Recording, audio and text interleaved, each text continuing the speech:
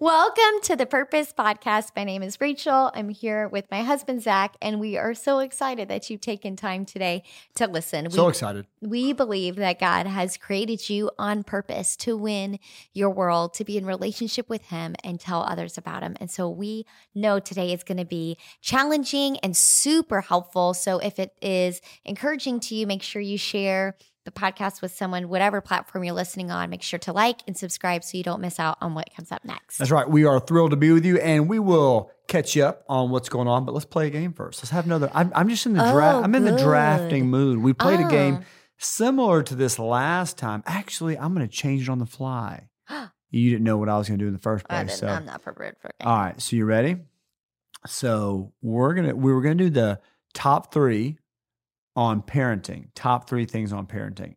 Never mind. Your favorite, your favorite things about parenting. My favorite things about parenting. But let's do the least favorite things about parenting. Do you want to go first since I went first last time? Yes. Yes, I'll go first. Okay. I'm going to take, since last time you cheated, I'm going to take potty training in general. So like cleaning poopy diapers, all that kind of stuff. So I'm going to take the potty training, specifically the poo portion of parenting. I am going to take the lack of sleep portion of parenting. That hasn't really impacted me a whole lot. Yeah, well. Okay, so I took poo, you took sleeping. I'm going to take whining. Whining.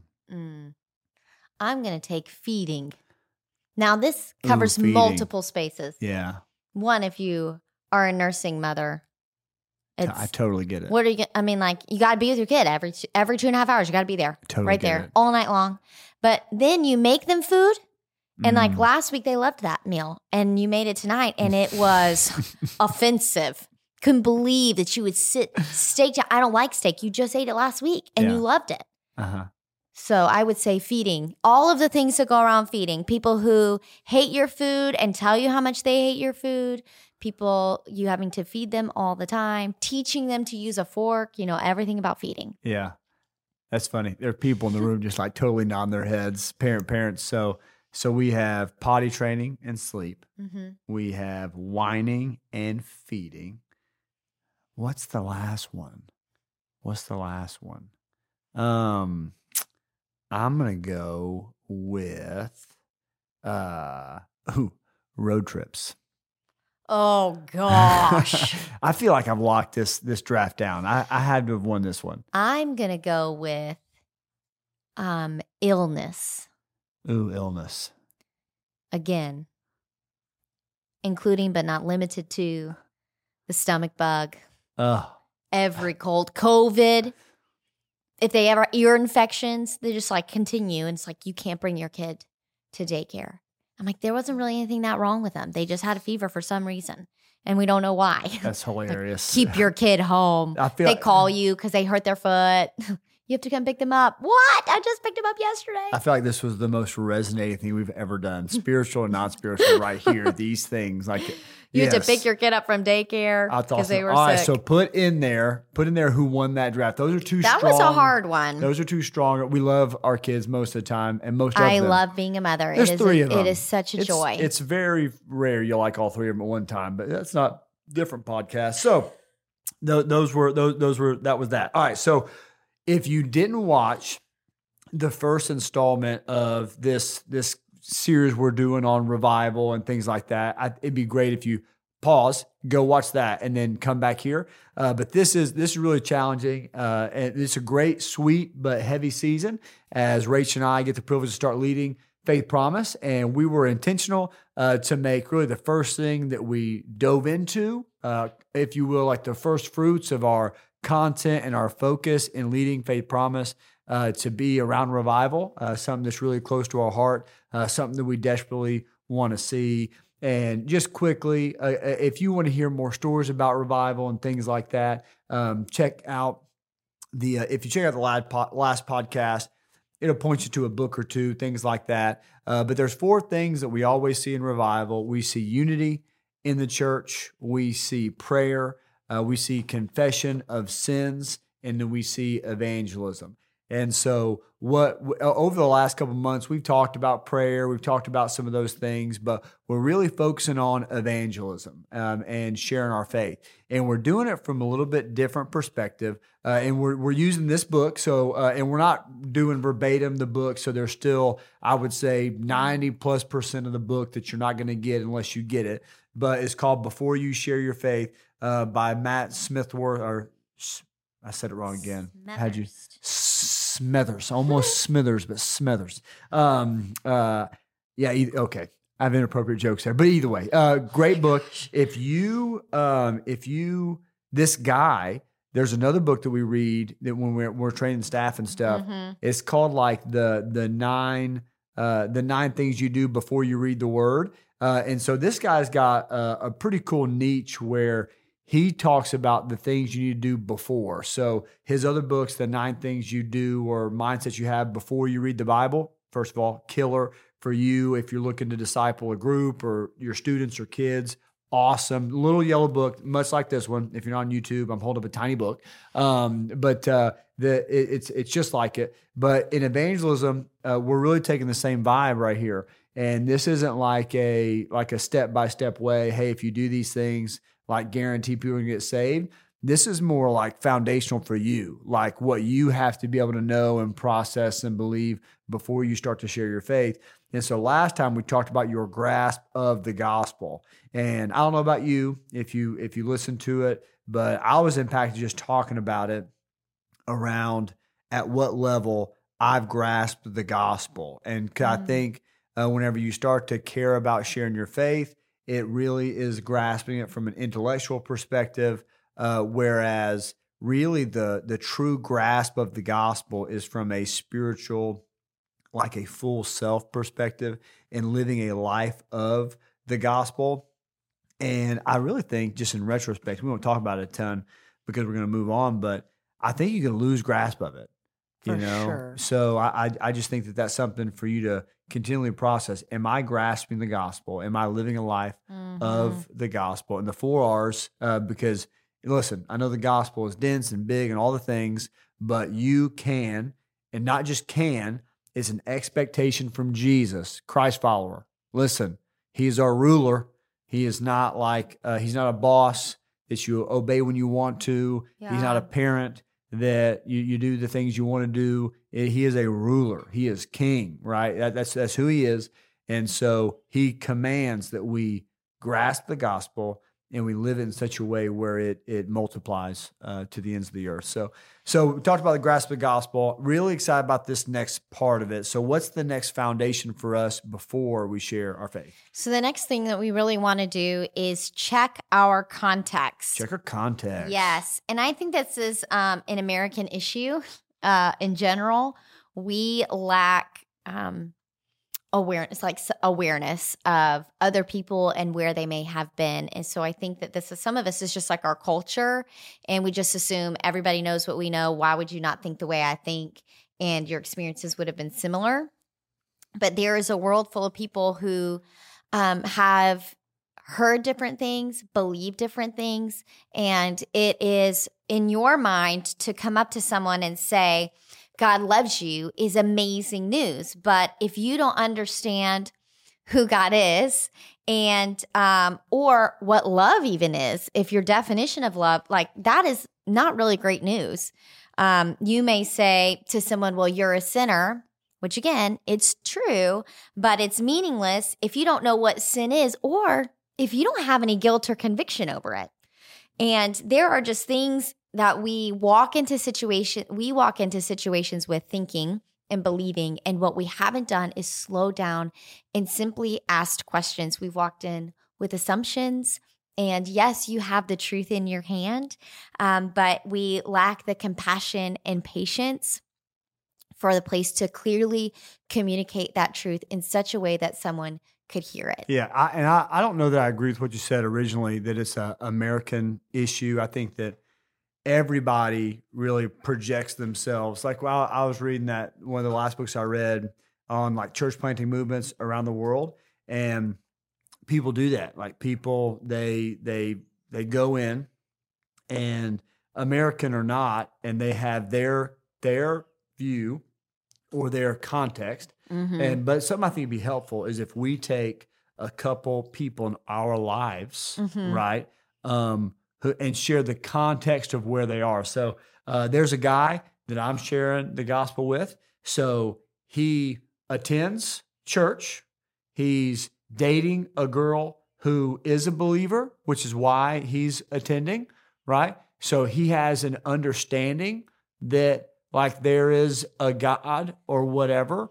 However, if there is a God and he's good, then he experienced some abuse and some deaths and some things like that. So how is that like, so that's his context. What about somebody in your life you care about that's far from God? What's their context in relation to the question of Jesus and the gospel and salvation? What are some people in my life? Well, I have I have someone in my life that we're sharing the gospel with who is a Unitarian Universalist pastor. Mm-hmm. So very well versed in religions of the world and options available. And so when we talk about spiritual things, I'm asking, hey, what's your perspective? What is it that you think? Because when I talk about God, it is a very different view because God isn't just the God of the universe. Well, God is whatever you want God to be. There's a million definitions of God. And that requires me to slow down instead of assuming when I say God, you hear what I'm saying, the God of the universe, Yahweh. That's not what they hear. Yeah. And being patient and learning where they're at and then being able to communicate the differences. So there's another guy like I shared the gospel with on the plane who was more of an atheist, right? Who was also in he was in a same-sex relationship, right? No homosexual relationship. But he didn't really believe that there was a God. So there was nothing after, like when he died. Right. So you got this person who believes, hey, there is a God, like a Christian God or whatever, but his character doesn't really stack up.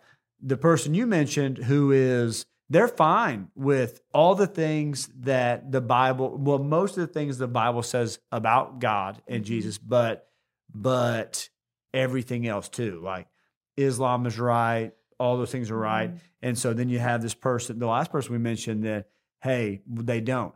So Robbie did it this way. I thought it was good. So when you walk up and say, hey, Jesus wants to be the Lord of your life, all of those things hear it. Like their response, like this person's response could be like aggressive.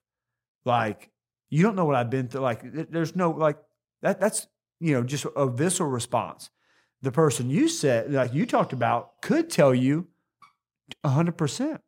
I totally believe that, right? And then, but you don't know the context, so you just walk away thinking that person's saved, and not they also believe everything else. Not the John 14:33 where Jesus said, "I'm the way, the truth, and life. No one comes to the Father but through me." And then you have this middle person that says, "I think Jesus is like a fairy tale," And so either way, that exercise really brings context to light for me. Yeah. That maybe could help us slow our roll a little bit before starting. So keep on going on context. I just liked that. Well, I think one of the things that helps us, so how do we check our context? Always asking questions. We have to become really great at listening before we speak. I love one of Robbie, who had talked about this. He said, if I only had 1 hour with someone, I would spend 55 minutes asking questions and 5 minutes sharing the gospel, so that I could gain context, so I could communicate clearly. And I love one of the things that's an Abraham Lincoln thing, if I'm not mistaken. That's what Abraham Lincoln said. If he wanted to change somebody's mind, right, he spent 55 minutes listening and 5 minutes sharing. I'm almost positive it's him, but that's just I think that's not necessarily like a universal truth, but that is massive. Because Robbie's about to get his PhD, and Abraham Lincoln was one of the best leaders America's ever seen. So if those two guys are saying, "Hey, I would shut my mouth a little bit," you know what I'm saying? It really proves a point to me. Hey, listen, so that you actually have one good thing to say instead of a lot of good things you think are good to say. Well, and I would just say, like, remember, this is a supernatural thing. And if you are so busy walking in with your plan and your thought and, for lack of a better term, your truth, you could be missing out on something the Holy Spirit wants to do.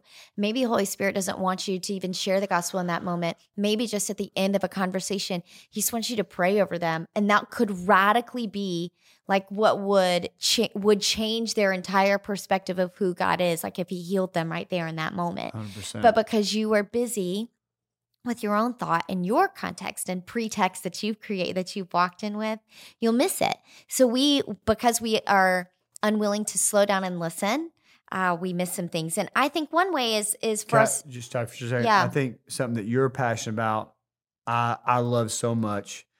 There's a part like that talks about the seven manifold ministry of the Holy Spirit, and one of them is knowledge, like words of knowledge. And so I think that we always lead with figuring out the correct context. But what you just said, Ephesians 6, like this is a supernatural pursuit. And so, and this is what I pray for when I'm not in my own way, is the Lord can explode context anytime he wants to. Absolutely. You know, and so like that, I think that's good. And another thing to just get out of our own way, and it's not an intellectual pursuit, because you can have all the arguments, right? You can have all the things, but if the Lord, if God speaks into your heart to tell him, hey, God just wants me to tell you that he's not going to leave you like you feel like your dad left you, or something, you know, something that nobody else knows. And I've only got to do that a couple times in people's lives, but it's transformative because they're like, hey, how'd you know that? And the only thing you can say is, I don't know that. I don't know that, but God does. And he wants a relationship with you so bad that he spoke that for us to talk about right now. Yeah, he sent me to tell you right now. So again, I think context is what we always lead with so that we're loving and all the things. But I think it's also just as something you're hoping for, Ephesians 3:20, that he would blow up context and make it a supernatural event. Because again, this isn't an intellectual decision; it's a supernatural decision. But I'm sorry, I think there's some things that are helpful for us in finding like, hey, what is the context? There are some things, there are places of agreement already with the gospel in someone's life. And so first we have to find those places. Where is there already agreement with the gospel? What's an example? I have one in my head, but what's an example of that? Like, because I think when you say everyone has a place of agreement with the gospel, there's people who probably say, no, not everybody. You know what I'm saying? So like, do you have one off the top of your head? I would say like, hey, people are messed up. Yeah, people are messed up. And there's like agreement with the gospel, the revolt, like that our lives, our loves have been disordered. We have been disordered by sin. And so there is agreement, like people are messed up. Well, what's your thought about why are people messed up? And having a conversation around the depravity of humanity. I don't think that anyone disagrees that humanity is depraved. You can go, watch a movie and see, gosh, people are awful. You can walk around the streets of anywhere, any city, you would see the homeless and how people would treat someone. And you're like, gosh, people suck. You're like, yeah. Yeah. And I think that's a good one. So like whenever I'll share the gospel, I'll bring up values, which is that like, hey, where do you get your values at? But one of the ones I hear a lot that I think is great is the intrinsic value that people have. And so if people have value, and I'm not trying to go the abortion route or whatever, but people, pretty much everyone would say, hey, you can't go murder somebody, because people have value. Well, and this is the conversation we had with our Universalist Unitarian friend, but if people are just kind of cosmic stardust that kind of actually came together, why does it matter? Like, why does it matter? If somebody dies, it's just, they're just fertilizer going back into the rotation of matter. Like, why does it matter that happens? But I would say one of the alignments with the gospel is that people have value. Now, we haven't got to the agreement because they're made in God's image yet. Yeah. But there is something when they look at people, when they talk to people, when they feel people, that there's value in humans. Well, if it's just all accidental, then where's the value at? Well, and I think another one that's really everyone has experienced suffering. And that is one way for us to, our suffering may not be the same, but we can create a new category that's saying, well, we may not have suffered exactly the same. Our losses might be different, but hey, together we find agreement that we've experienced loss. And we can, our lives can become connected in this place. Yeah. And how do we overcome loss? Right. Well, and not just that, but just saying, hey, conversation, you need to make space and listen. And so if we're going in, well, yes, we want them to know Jesus, but we have to care about this person. And I think sometimes when we talk about evangelism, they are a project to be fixed, and people are not a project to be fixed. They're someone to be loved and to be seen. And so we have to climb into the spaces of their life. And I think I've heard this one way where people were talking about when they're trying to, they were talking about an organization and a team, and they were new to the team. And so they weren't there, and they weren't asking them to make them feel comfortable. When they walked into the room, I think it was Condoleezza Rice. When she walked into the room, she made sure the team that she was leading, they felt comfortable. She made them feel comfortable, not demanding them to make her feel comfortable. And she could have played absolutely the victim card because she was African American and a woman. Yes, in rooms that had never been one before. Yeah. And she said that was what she did. And so when I say hey, finding agreement in our lives, it's just saying, hey, let's find some places where there's already agreement with the gospel, but also where our lives are intersect and intertwine. And some of this stuff is natural. You're going to find people that you just you jive with, and you'll have conversation with, and it'll go, and you'll find places where you have differences and places you have agreement. And the Holy Spirit will help you with that. But we have to be willing to lay our life down, do what Paul said, which he became all things to all men that he might win some, and climb into their life and share our story within their context. Yeah, but I love that whenever you talked about finding alignment and stuff, which I think would be huge for context, for you to get because you have to create connection before you're going to find the context, that you did that with suffering or challenges. I think believers, maybe sometimes we think that we have to put up this thing that life is just so perfect and stuff like that. Well, I love that Matt says in the book, he says, our privilege as gospel communicators is showing non-believers how their deepest longings and hopes are resolved only in Jesus Christ. And there are... he quotes Tim Keller saying, often no created thing can satisfy your heart if you get it, or forgive your sins if you fail it.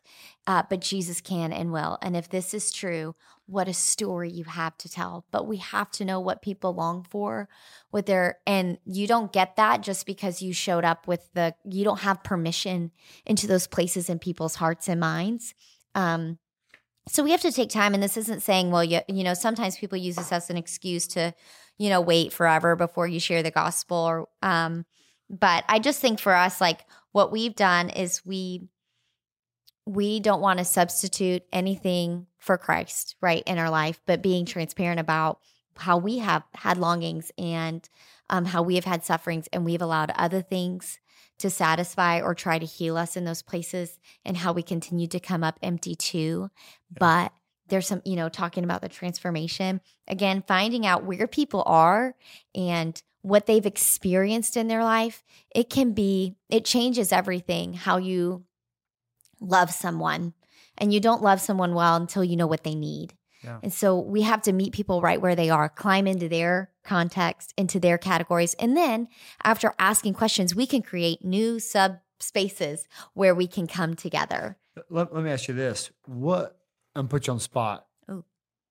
I think we all have people, well, maybe this isn't true, but I was going to say a lot of us have people in our life who they don't know Jesus, right? And we do know their context, but yet we've never shared the gospel. Like whenever we started this really pushing this as the staff, people would say that they're going the relational route, that they're just building relationships. And then we started asking questions, and they've been friends with these people for 10 years, but they've never shared the gospel, right? They've maybe invited to church or said they go to church, And maybe that gets into some of our next stuff about loving the lost and some of that. But I wonder what stops us even when we know context, right?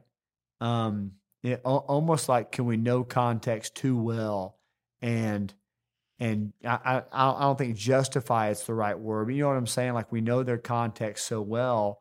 And then maybe we believe more in their context and the excuses they've given us more than we've grasped the gospel, and their need for it. Does that make sense? I think that's fair. Well, I think sometimes we say no for people too.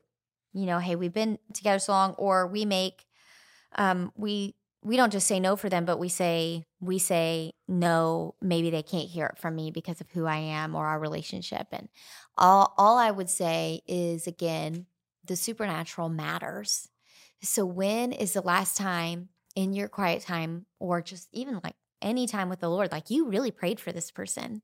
You legitimately told the Lord how much you love them, that they love them. Hey, God, what word do you have? Like, asking God for the things that you need to bring the gospel into that story, into their life. And something as simple as saying, hey, we've never talked about this, and I know this just might be really weird, but I just wanted to know, like, what are your thoughts on X, Y, or Z, or and just start somewhere. And it's not going to, we have made a lot of mistakes in sharing the gospel. And, Proverbs says, he who wins souls is wise. You're not wise because you could win, like you're wise on the front edge. You're wise because you've had so many conversations and you've made so many mistakes. Yeah. And there are things that I am so much slower to speak and quick to listen because I have stuck my foot in my mouth so many times because I didn't ask enough questions. I just made an assumption and I made a declaration, and all those things, just like, we talked about, hey, you could say these things and they're true, but considering your audience, you really could say, well, the Bible says is great, unless, the Bible's considered an archaic patriarchal collection of fairy tales. You have to consider your audience and meet them where they are, and not because that's the most strategic thing to do, because you love someone. And when you love someone, you meet them where they are and begin to learn them. Not for any other purpose except for, hey, I love you and I want to serve you. Yeah. And so, and really that just goes into, do we really love lost people? Yeah. We're not going to rush this. So we're going to wait till our next one to get into our love for the lost. And if we do, but I do want to just encourage you guys with this before we give you the win-win steps for this week. Sometimes you don't have time, and I don't want to talk out of both sides of my mouth here, but of our mouth. But there are times when you don't have time to get all the context, and so what I want to encourage you to do is not hide behind that either. And so if you're a couple for me, if I get to play golf with strangers that I may never see again, I have 3 to 4 hours. If I'm on a plane, especially from Atlanta to Knoxville, I've got 58 minutes, right? And so I need to come to a place where I can provide the gospel in a clear way. And so obviously context is best. And in the lives where we live, work, study, shop, and play, because of our grasp of the gospel and our love for people, we are leading with context and things like that. But there will be times where we have to step out there and make an ask. And this is old data, but the last time I read it, people had to hear the gospel on average 8 times before they received the gospel. Well, and Matt makes a note. He says most lost people haven't rejected the gospel. They've just never heard it. Well, and I totally. Especially heard it in a relational way. Maybe they've heard it in a sermon, but there's more and more people who are 20, 30, 40 years old. They've never been to church. Yeah. Right? And so and just think about this, and we may have said this on the podcast before, but I've been asking this question. Tell me all the times you've been witnessed to. You know what I'm saying? How many times Ouch. How many times have you been witnessed to? And never outside of the inside of the four walls of the church. And you and I we were in London doing some training, and a guy witnessed us. A guy had the kind of the tracks on the street. Oh yeah, and he was just doing that. And I went back. I don't know, it was a young. It was an older lady. And I told her how proud I was of her, and I was a brother in Christ, and I prayed for her. But I mean, we're 34, and no one's ever stopped and shared the gospel. Now is whatever, but I would think most people are in that boat. So can people live life around us for a long time and say the same thing? Well, and I think it's just, hey, seize the opportunity. Stop waiting for the ideal moment. Stop waiting for perfect circumstances. Seize the opportunity. So if you're sitting next to someone on the plane, you're never going to see them again, and you've got a 45-minute flight, you're not going to get everything perfect or right, but you can chat for 25, 30 minutes, question some of their answers that they give you, answer some of their questions, and then share the gospel as clearly as you can. And then at least you took advantage, like you seized the opportunity that was there. Yeah. And what we do is sometimes we'll wait for something to be, feel like it's ordained and mystical, and someone will just come up to me and ask me what the gospel is. But that's not what Paul did. Paul was boldly preaching everywhere he went, and there were spaces and times where we see him be relational, but he seizes every opportunity God gives him. He's in prison, so he proselytizes to the guard, and then that guard goes home and tells his family. These are things that we see happening in the Word, and we can learn from them. Yeah. So we want you to win your world. So what is next in your walk with God? Would you just pray and ask God to reveal to you the context of people's lives through questions? Give you the patience to listen and the humility to listen. And then who is next? Who is someone in your life that maybe you don't understand their context? You've been talking about Jesus and the Lord, and you have no idea what comes to mind for them whenever you say it. Or maybe who's somebody who you do know their context, and now it's just a matter of sharing the gospel in the context that you understand.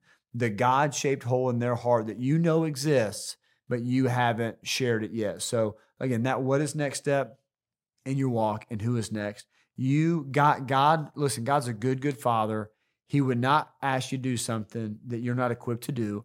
And so I want to encourage you, again, this is a great book before you share your faith, but let's grasp the gospel of our life, and let's check the context of the people that we're talking to in Lebanon, and the whole purpose that they're in your life. The number one purpose they're in your life is for you to move them closer to or into a relationship with Jesus through the gospel. So together, let's win our world this week. We love you. We believe in you. We'll see you next week.